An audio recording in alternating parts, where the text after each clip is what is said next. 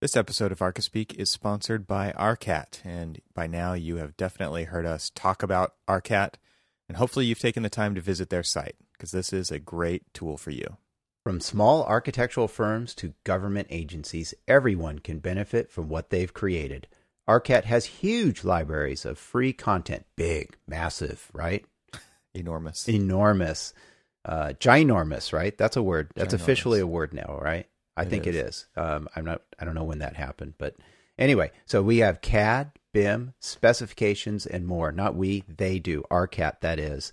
And why is it important to you? Because ARCAT has done all of the work for you. I need a spec. You need a spec? Yeah, so it's in the CSI 3-part master format, available in multiple file formats, and this is just one example.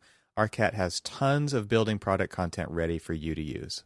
And guess what? It's all free to use. You don't have to register to download content. I don't know about you, Evan, but that's a big time saver for me.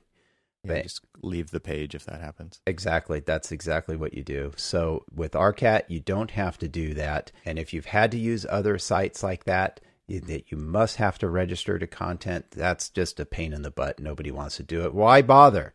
Just go straight to ARCAT. Go to arcat.com, get all of this information free of charge.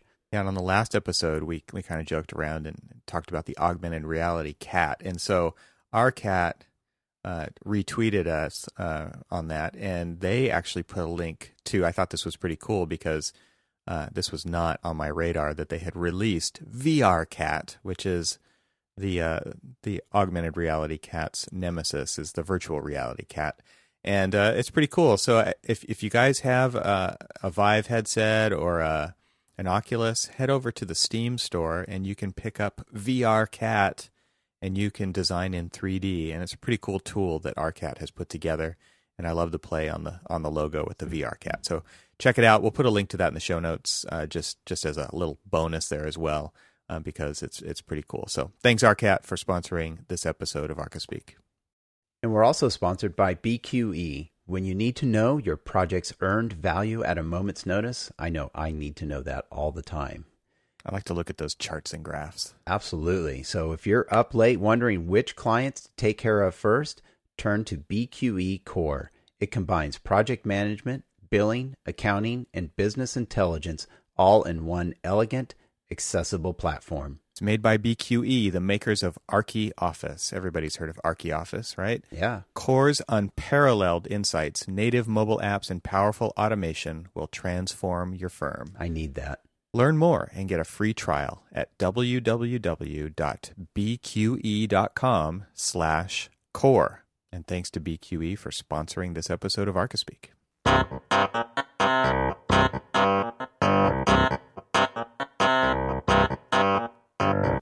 Welcome to Archispeak, the podcast that talks about what it's like to work in the profession of architecture.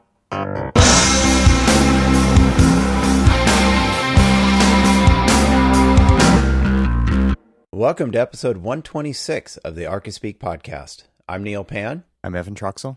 And I'm Cormac Phelan. So this episode, we got somebody to write in and ask us a couple of questions about where do our ideas come from, and the word that they used was partie. And so we don't probably use that word as much as we used to. I know that was a big word when we were in school. It was the frequency huge in school. Yeah. So basically, where do the ideas come from, and how do you come upon them? I guess one of the more interesting questions that I see is can you tell what the partie is by analyzing a favorite building? And again, that kind of takes me back to schools because we did case studies all the time.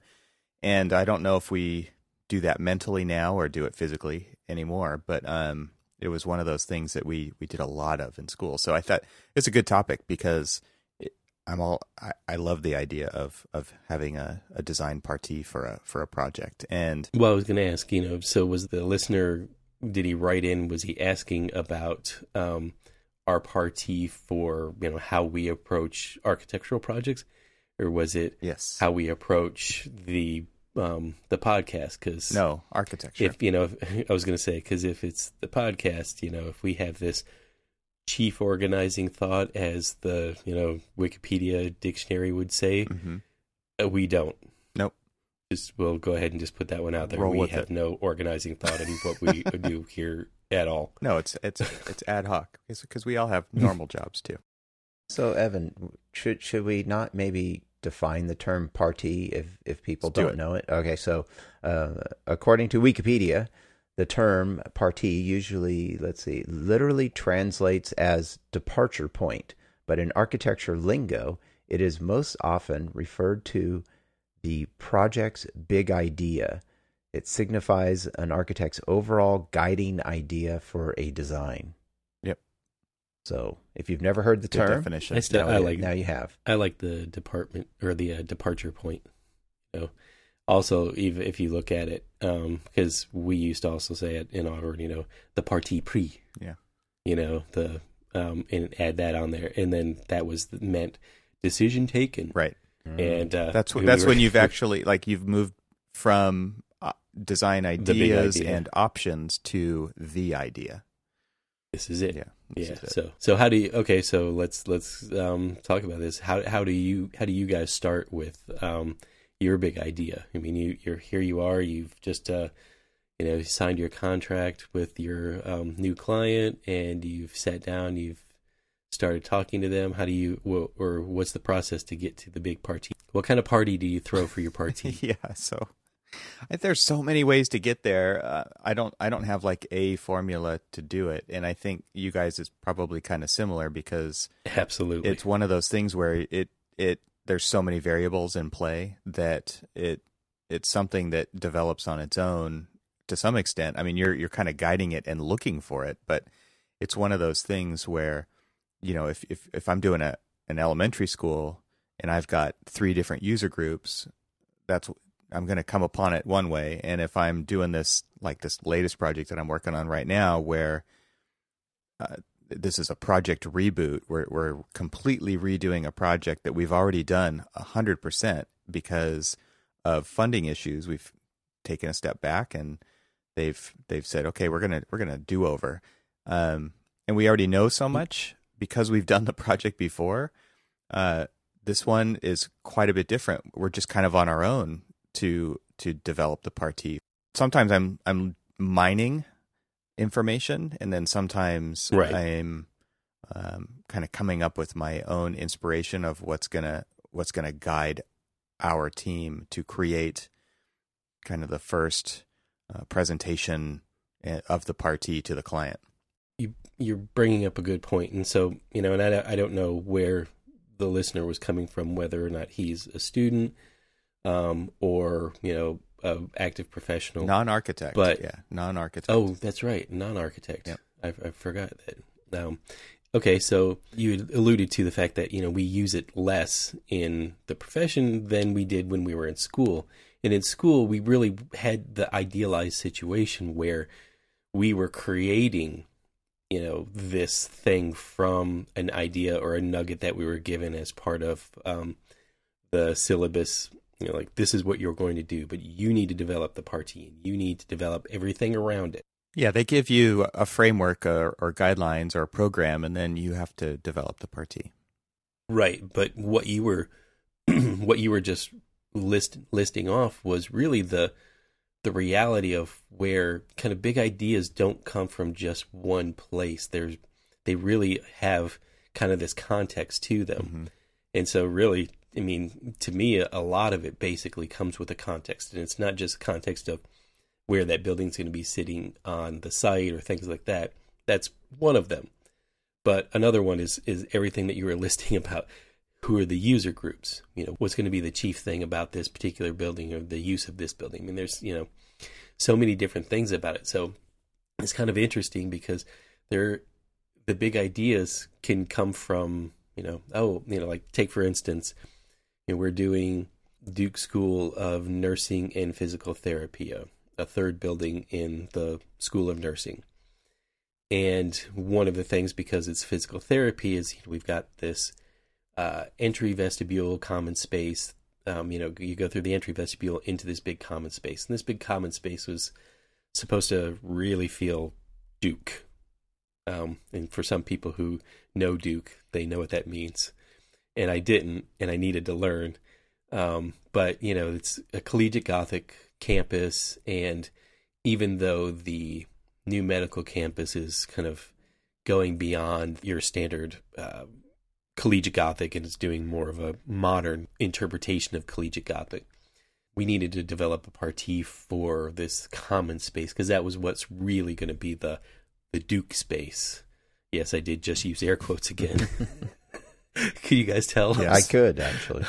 And so one of the things that we did was, because this was a, school of physical therapy dealing with the human skeleton and the human body and things like that, that was kind of where I developed the idea, or at least even the team, I'd been talking even before I got on it, is taking elements or ideas from the human body and kind of working through an idea, Yeah. And so the thing that we were doing is like I've got kind of a very skeletal structural system that's exposed. It's got, your Gothic arches, but it's in a very more modern interpretation of it, with plate and pin connections for each of these to kind of represent joints and things. And started doing diagrammatic explorations between joints and steel plates and things like that. And so it's interesting that the partie, kind of bring it back to where partie in this particular case was purely very specific to that particular element of the building, and kind of developed it from there. Well, I think what's interesting about the big idea on projects is, this is a great question if you're ever jurying a design charrette or going to like a midterm or a final crit at school in a design studio, because if somebody cannot clearly state their big idea, then the project ultimately is very difficult for anyone to read. Because if you can state the big idea, and this goes back to the original, one of the parts of the original question, which was, can you analyze a building and see what informed that entire project? Can you tell what the partie is?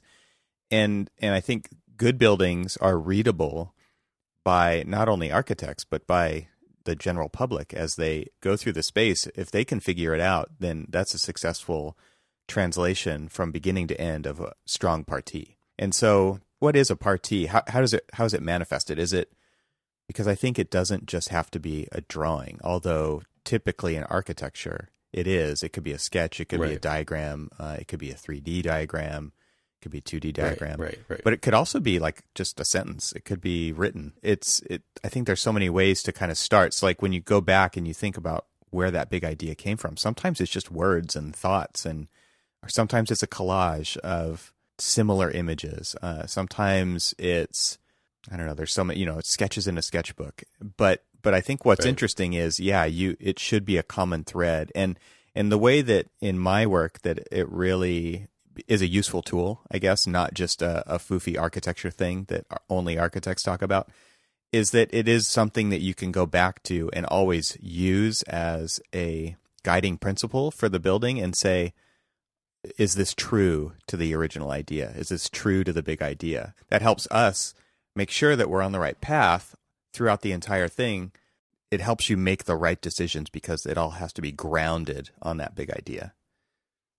It was not a very eloquent way to say that, but it's interesting. I don't know how you guys do it in your office, but one of the things that the principal in charge, every time we have a pinup and we're going through, design changes and things like that, one of the things that he always says is, what's your big idea?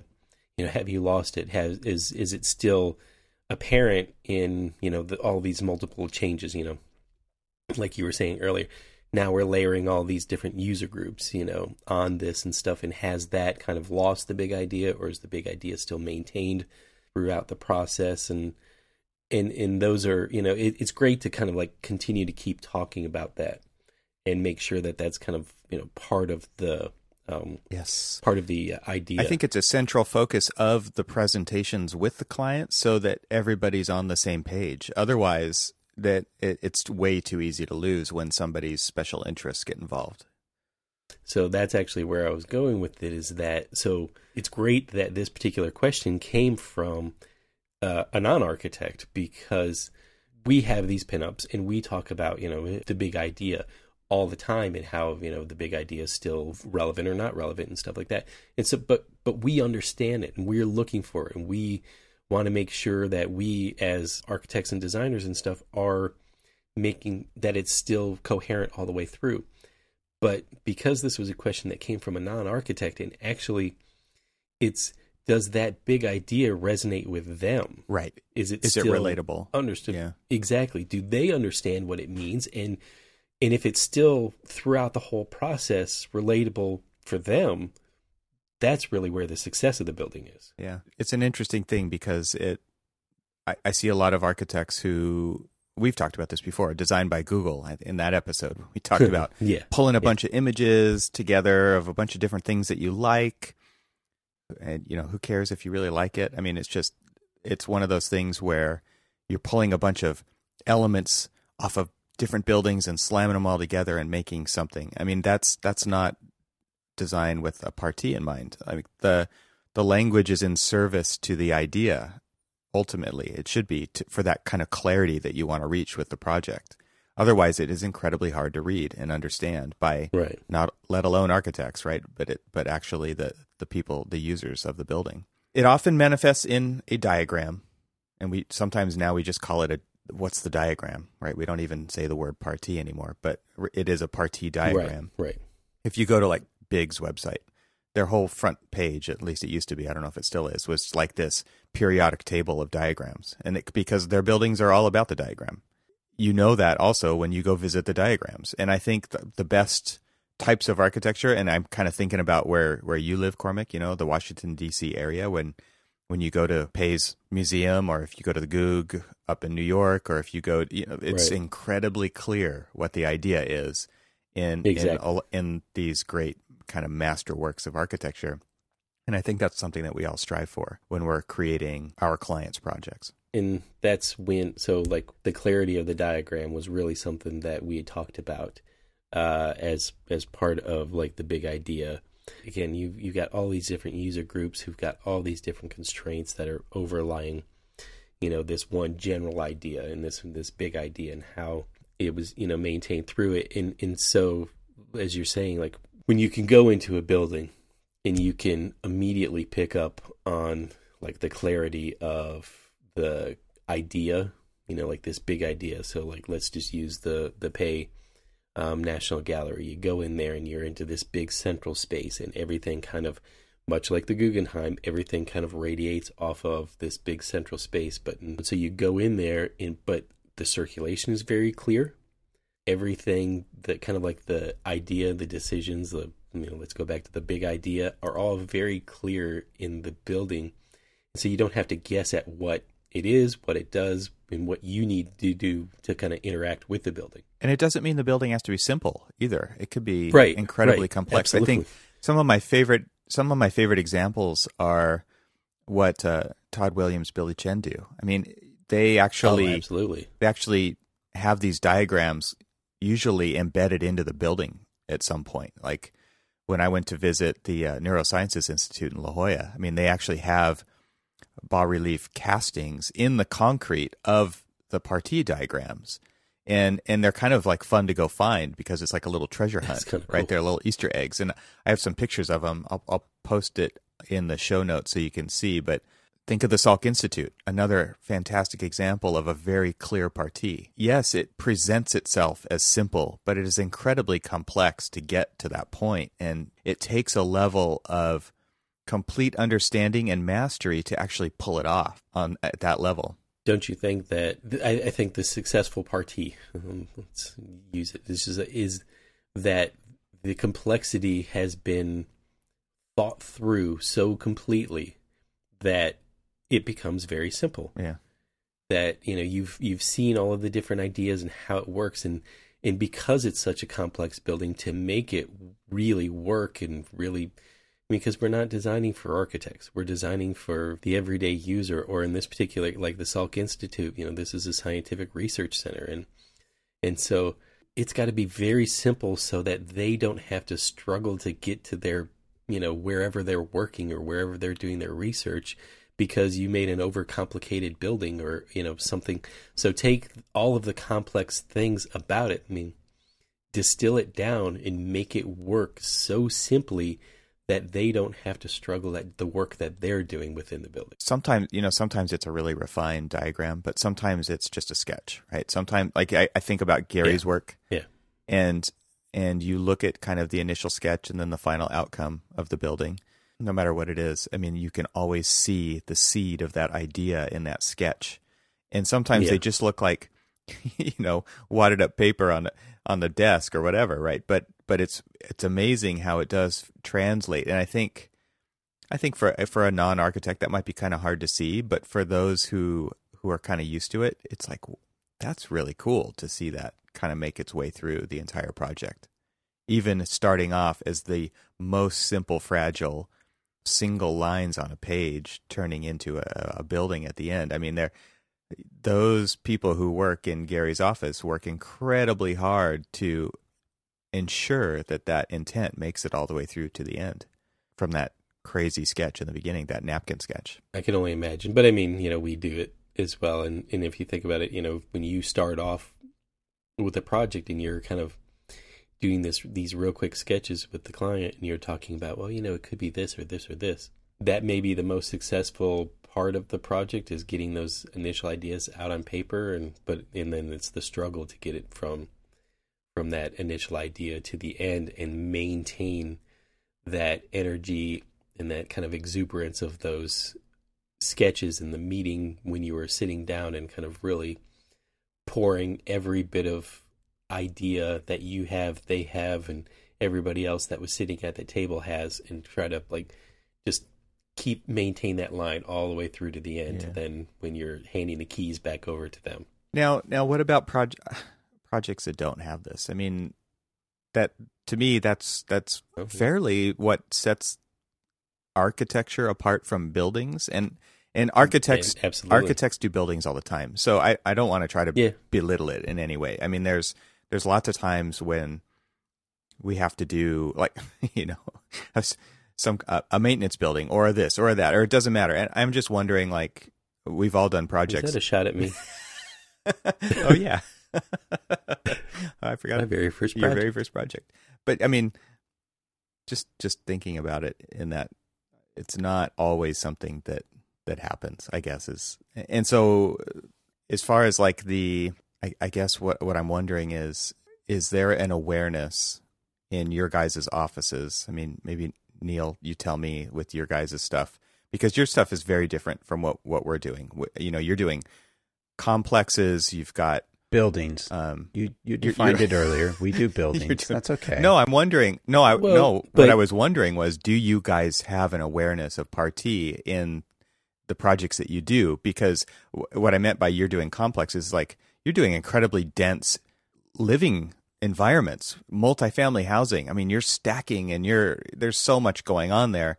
Is it really just more developer driven, or is there an art and architecture? Is there a Parti going on in there? Or because I'm sure that it's different depending on the project.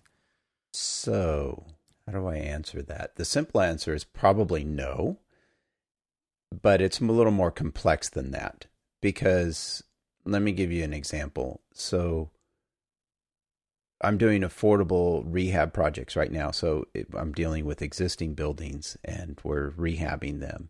But at the same time, we're also on at least 3 of them, I'm adding small community buildings to them.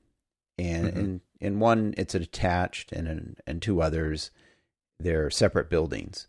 And so there is sort of a Parti going on. There certainly is a, what are we trying to do here, sort of design idea behind it.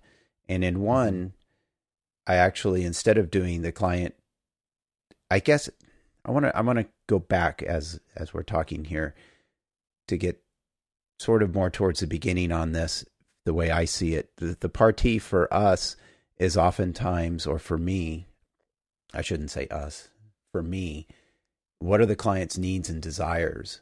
What is their hope or need that they need to have or to get out of this building or this space that they're asking us to do? And so for me, at least, that's that's my guiding principle, and something that I return to when we're making decisions. As you mentioned earlier, Evan, how do you answer some of these questions that you come upon during a design process? And I always go back to, okay, what are the needs of this building? What does the client need? And we use that to make those decisions. So that is kind of our party that we're working towards. And in this one example, the client wants a community building. It has certain things that it has to have. But the way I saw it, and it's going in this location that it's at the end of a parking area, and it's the other side of it's a small open patio space, basically. Not small, but not real big either. And they just wanted to put a big building there. And one of my thoughts was, okay, we have these spaces that we need to provide, one of which is a laundry, one of them is a service office maintenance, and then the other is kind of a community space, which has some kitchen facilities and some computer facilities for training and other things. And to me, I saw that as two separate sort of things. And so actually, I split the building. And it took some convincing because the client, this is an affordable housing developer, they see one building as simple, right, and cheaper. And so I'm like, no, we're going to let's split this apart. That way, from the parking area, as people come into the project, they have an avenue. They have some space to come through, and we can put some trees and benches in there between the buildings. And that way, when they're doing laundry or they're coming to meet at the services office or something, if there's somebody there, they have a place to hang out, and we can create this little space in between. And so for me, it was like, okay, I took their desires and their wants and their needs, but then added the architecture, the twist. How can I make this a better space? And so again, answering the questions, going back and saying, what do they need? And then how can I make that better? But we're still meeting the need. Am I meeting? Because I couldn't have convinced them to do the two buildings if I couldn't convince them that I was still meeting their need, their part of the party, their big idea, right? And making it better, right? And making it better. Giving that layer of clarity to the people who are going to be using that facility all the time. Exactly. Yeah. So, and that happens on a lot of our projects. It's more kind of what are the needs? And sometimes for what we do, if I go back to some of the multifamily stuff, is the needs of the client are, we need so many different plan types or building types and so many units on this property, and how do we make that all happen? So the guiding principles are oftentimes numbers that, we're trying to hit so many bedrooms, baths for each unit and square footages. It's very much programmable. Yeah, that's a good way to put it. And so there's not that big idea, although coming back to our affordable stuff, when we're doing two of the projects I'm doing on the affordable side are very older buildings, 60 years old, and so they're really rundown apartments. So we're actually reskinning them and tearing out the gypboard and redoing the electrical and everything. So it's a big job. And so there is a design guiding principle that we're applying. The client wanted something a little more modern, and so we're getting to play with that. The smaller, less detailing around the windows. We're not doing all the normal kind of craftsman sort of things that we could maybe do on residential, but we're getting much more modern on these buildings. So we're coming back to that, and we're doing those types of things, and that is our party. We're coming back to those ideas, and then how do we implement them throughout? So, it's fun, and it's something a little different, but it's not on the same sort of scale where we do a little squiggly sketch or something, and we say, okay, that's our guiding principle, and that's the kind of layout. I know we'll have some images of Salk and your Neuro Institute photos, which, by the way, are Neuroscience Institute photos, which are fantastic. I was just taking a peek at them. And we don't really have those sort of things that kind of guide our buildings, because in residential it's a little different. But that can happen. I mean, I've done stuff like that before where, you have this design idea at the beginning, and it could be just a sketch, and you can see how that you want to keep that in there throughout. So, and sometimes that's frustrating when your client changes something, and it's like, oh, now I've lost that. So that's a challenge. I was going to say, or you just try your damnedest to try to convince them that why you want to keep that kind of like that partie or that kind of like governing thought, which is usually proves to be probably the biggest challenge in anything, is when we're trying to convince them that, you know, this whole idea, this governing thought that we've been trying to push all the way through the design, and it comes back and it's maybe a little bit more expensive than we thought it was going to be, trying to maintain and hold on to it. I just threw an image into our show notes because it had when we all went to the Barnes Foundation building back in Philadelphia at the last AIA convention that we went to. Love for that building. There's a recognition plaque. I think it's like a stainless steel plaque or something. It's out in the courtyard, and it had all of the individuals who were part of the design and construction of that. And right there, stamped into this plaque, or, you know, it's not really a plaque. It's not like a bronze plaque, but it's this really cool in memoriam of everybody, you know, just kind of taking a snapshot of everybody who was involved and putting their names on the building. I think that's one thing that's really interesting about this firm, you know, Billy Chen and Todd Williams, is that they actually signed their buildings. And this plaque also puts a name to everybody who worked on it. But right there on the plaque is a partie diagram. And I like that. It's just a neat architectural way to kind of bring it all back together and explain that, show, I guess, how that did make it all the way through. It's pretty cool. So Cormac, what about you guys? You guys have like this open awareness about the partie? Yes, in fact, actually, that, like I said, you know, one of the first things that we talk about is, what's the big idea? What are we trying to convey? We know what kind of building it's going to be. We know it's usually been something that may have been spawned off on one of our planning efforts or things like that. So, you know, there's this governing idea of how it fits into the overall long-term vision. But now we're kind of hyper-focused down on this one little building. And so now that we're looking at that, how does that, you know, have a micro view, macro view? And so then how does like that talk to everything else? And it's just so, yeah, actually the great thing about our principals in charge are they're very hyper aware of the big idea.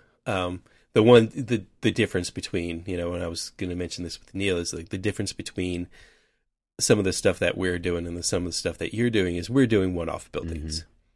And so there's a little bit of freedom in one-off buildings than there is with things that, you know, have certain expectations to them that, you know, okay, this is a residential house and so, or a residential complex or things, and this is what we expect out of these things. And so you have, you know, the constraints of expectations that this has got to be so generally marketable to everybody that you've got users that can come from every walk of life, and it's got to meet everybody's. And, you know, a lot of times, and I'm not saying that we shouldn't have kind of like this universal appeal, but a lot of times we, you know, get the luxury of being able to cater to a singular audience. And a lot of times that gives us a little bit of freedom in things that we do.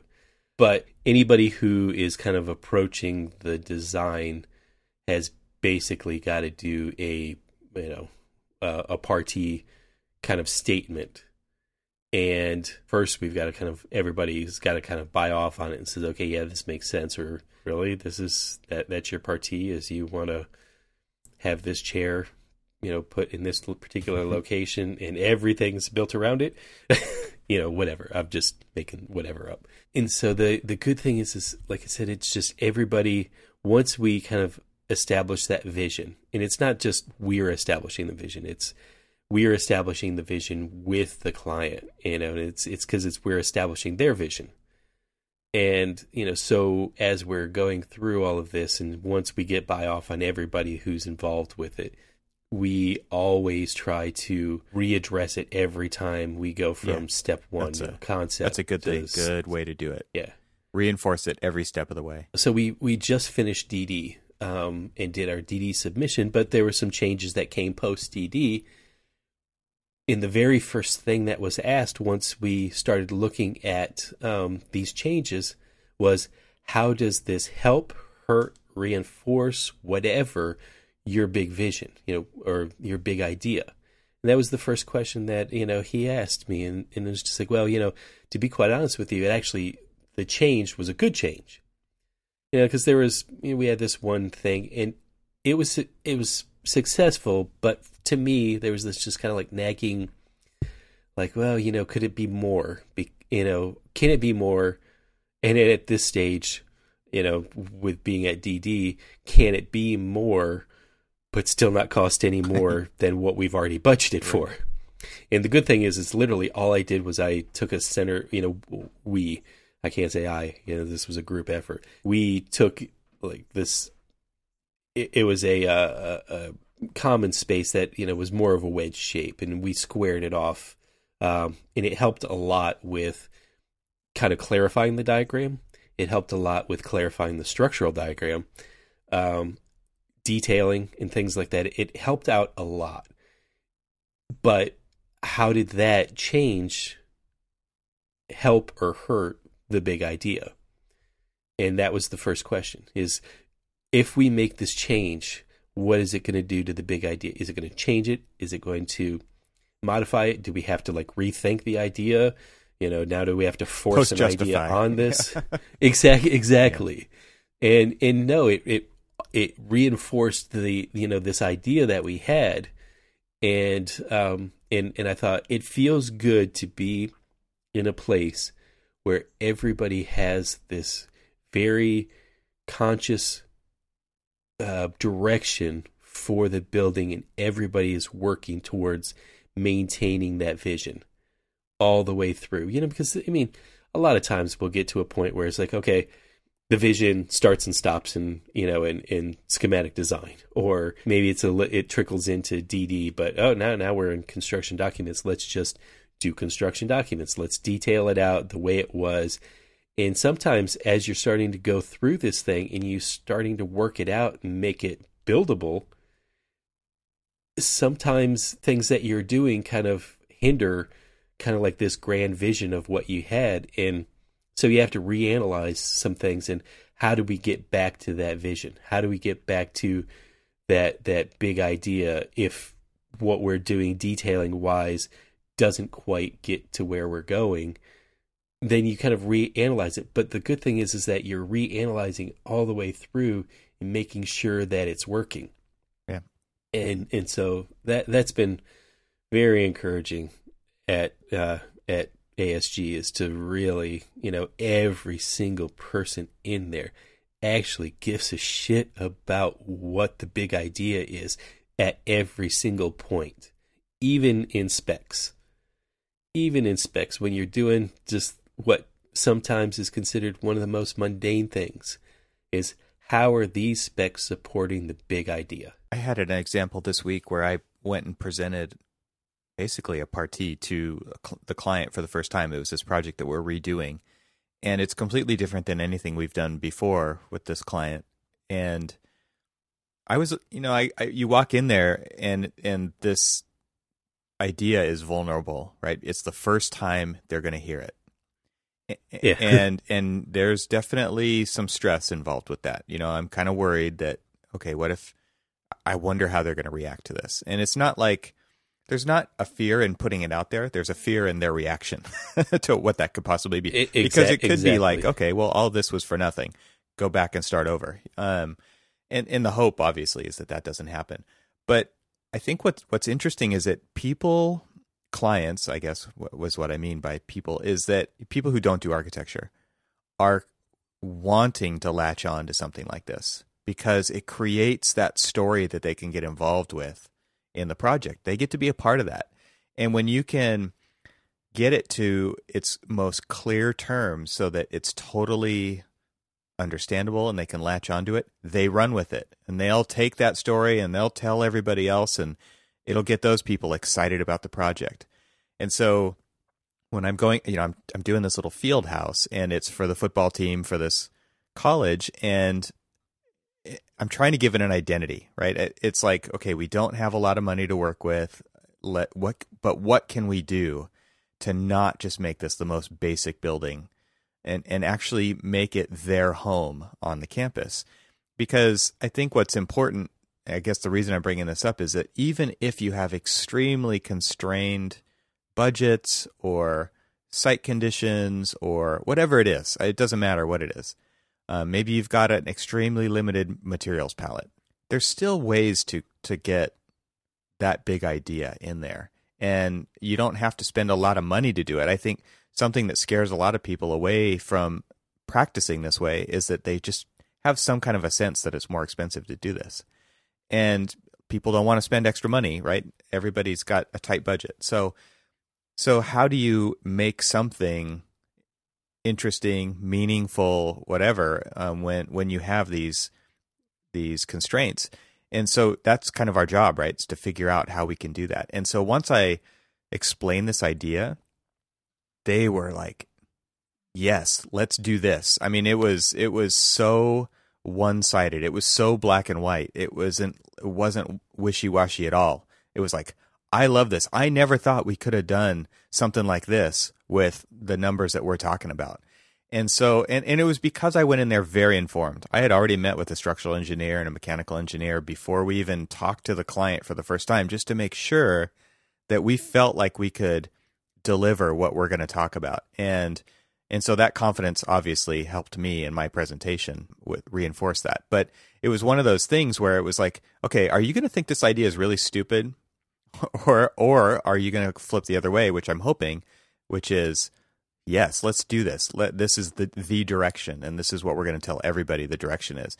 And I think, again, it just kind of helps reinforce when you can make a clear idea stand out like that, that client or that owner jumps on it and owns it from then on out. And the cool thing about that is if you were to come back later and have that partie all screwed up, they would be like, but what happened to the idea? Like, where'd that go? And so it keeps us all accountable now to make sure that happens. And because the owner's expecting it and they want it. And I think that's kind of an interesting thing about architecture that might be different from other art forms, where because they're so involved in the process the whole way through, that they have this expectation that it happens. Whereas, like, if you have some other art form where it's just kind of the mind of the artist, it's all on them to make sure that it happens. And if it doesn't, well, nobody knew about it. So there won't be any questions anyway. It's kind of rewarding to have done all of that work ahead of time, to then to present this idea to them, and them, you coming in with such clear thought and such a well laid out idea, and kind of putting their big concerns, obviously, well, this is great, but can we afford it, kind of thing, and putting that immediately to rest by saying, yes, you can afford it because this is what we looked at this, and to make sure we didn't want to present you something that was unachievable, because that's always like the most fearful thing is, you're presenting these big, great, grand ideas, and are they achievable, or are they something that's just going to kind of fall apart as you start to develop the budget? Or you get, say, like a CM on board, and he's like, well, you remember how you wanted to do this? Well, you can't because you can't afford it. Yeah, that was the thing with this particular presentation. It was like an owner's rep and a CM in the room. Those were the two people I'm presenting to. And it's like, if anybody's going to say no, it's going to be one of those people, right? Right. And right. so that's kind of the scary part about it, I think. And so when you get both of their heads nodding, the CM's going, yeah, this is totally doable. I think this is the right direction. And the owners, that's just awesome. It is an awesome feeling, and it doesn't always go that way, but when it does, I mean, it's hopefully, I mean, that's the goal, right? It's one of those things. And I think what's fun at the end is to compare that final product with that original diagram, and you've got that story that connects those two dots together. And if the client knows that whole story, which doesn't always happen in public work like this, so there's a lot of swapping in and swapping out of people, and the guard changes quite often. But if that doesn't happen, Right. if it does stay, I mean, it's just one of the best, most rewarding things about doing what we do is when they say, this totally goes all the way back to that sketch or that diagram. And I think that's what makes it such a strong, rewarding statement, is when they can see those two dots getting connected and they get to tell everybody about it. And then all those people get to say, that story lives with the project. And because people want to be a part of that story. It's a really neat thing to experience at the end. And I think as architects, we see this. When I was in Scandinavia over the summer, I'm looking at Aalto's buildings, and I can totally see it because architects document stuff, right? So luckily, we've got those original diagrams, and we can go experience the final outcomes, and we can connect those dots. But in the projects that we do, we're really relying on the people who are going to be in those buildings, and they are the ones who are going to tell that story to all their colleagues and the other users of the buildings. And then that, I think, really determines a lot of the success of the project. So it's not for nothing, right? To do all this and to think about this and to do this, what probably a lot of people think is a foo-foo type of stuff that they don't want to waste their time doing. It really does have a lot of usefulness and meaningfulness to the final outcome and overall success of the project. Right. Absolutely. Well, did we beat that topic to death? I'm sure there's a lot more we could say, but I'm not thinking of it at the moment. All right. Well, before we go, we'd like to thank our episode sponsors. First, we have ARCAT. Check out all the features they offer at arcat.com. We're also sponsored by Core, powered by BQE. Core revolutionizes the way architects manage projects, time and expenses, billing, and accounting. Core saves you time while giving you the visibility, flexibility, and power you need to grow your firm. Learn more and get a free trial at bqe.com/core. And hey, do you want more ArchiSpeak? Then visit archispeakpodcast.com, where you'll find links to our catalog of episodes, and while there, make sure you sign up for our newsletter. By doing so, you'll be notified when an episode goes live, and it will include links to everything we mention in that show's episode. To stay in contact between episodes, check out our Facebook page or hit us up on Twitter. You can find links to those accounts over at archispeakpodcast.com. Remember to tell a friend and stay subscribed, everyone. And thanks for listening. Thank you. Bye. I joined the choir to sing. They're all competing for some other thing. I joined the choir to sing.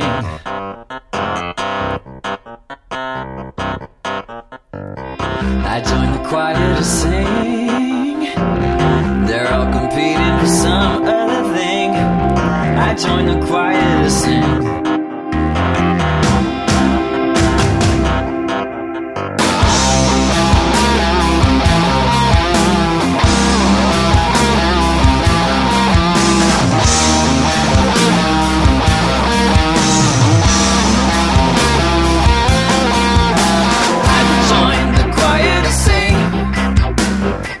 They're all competing for some other thing. I joined the choir to sing.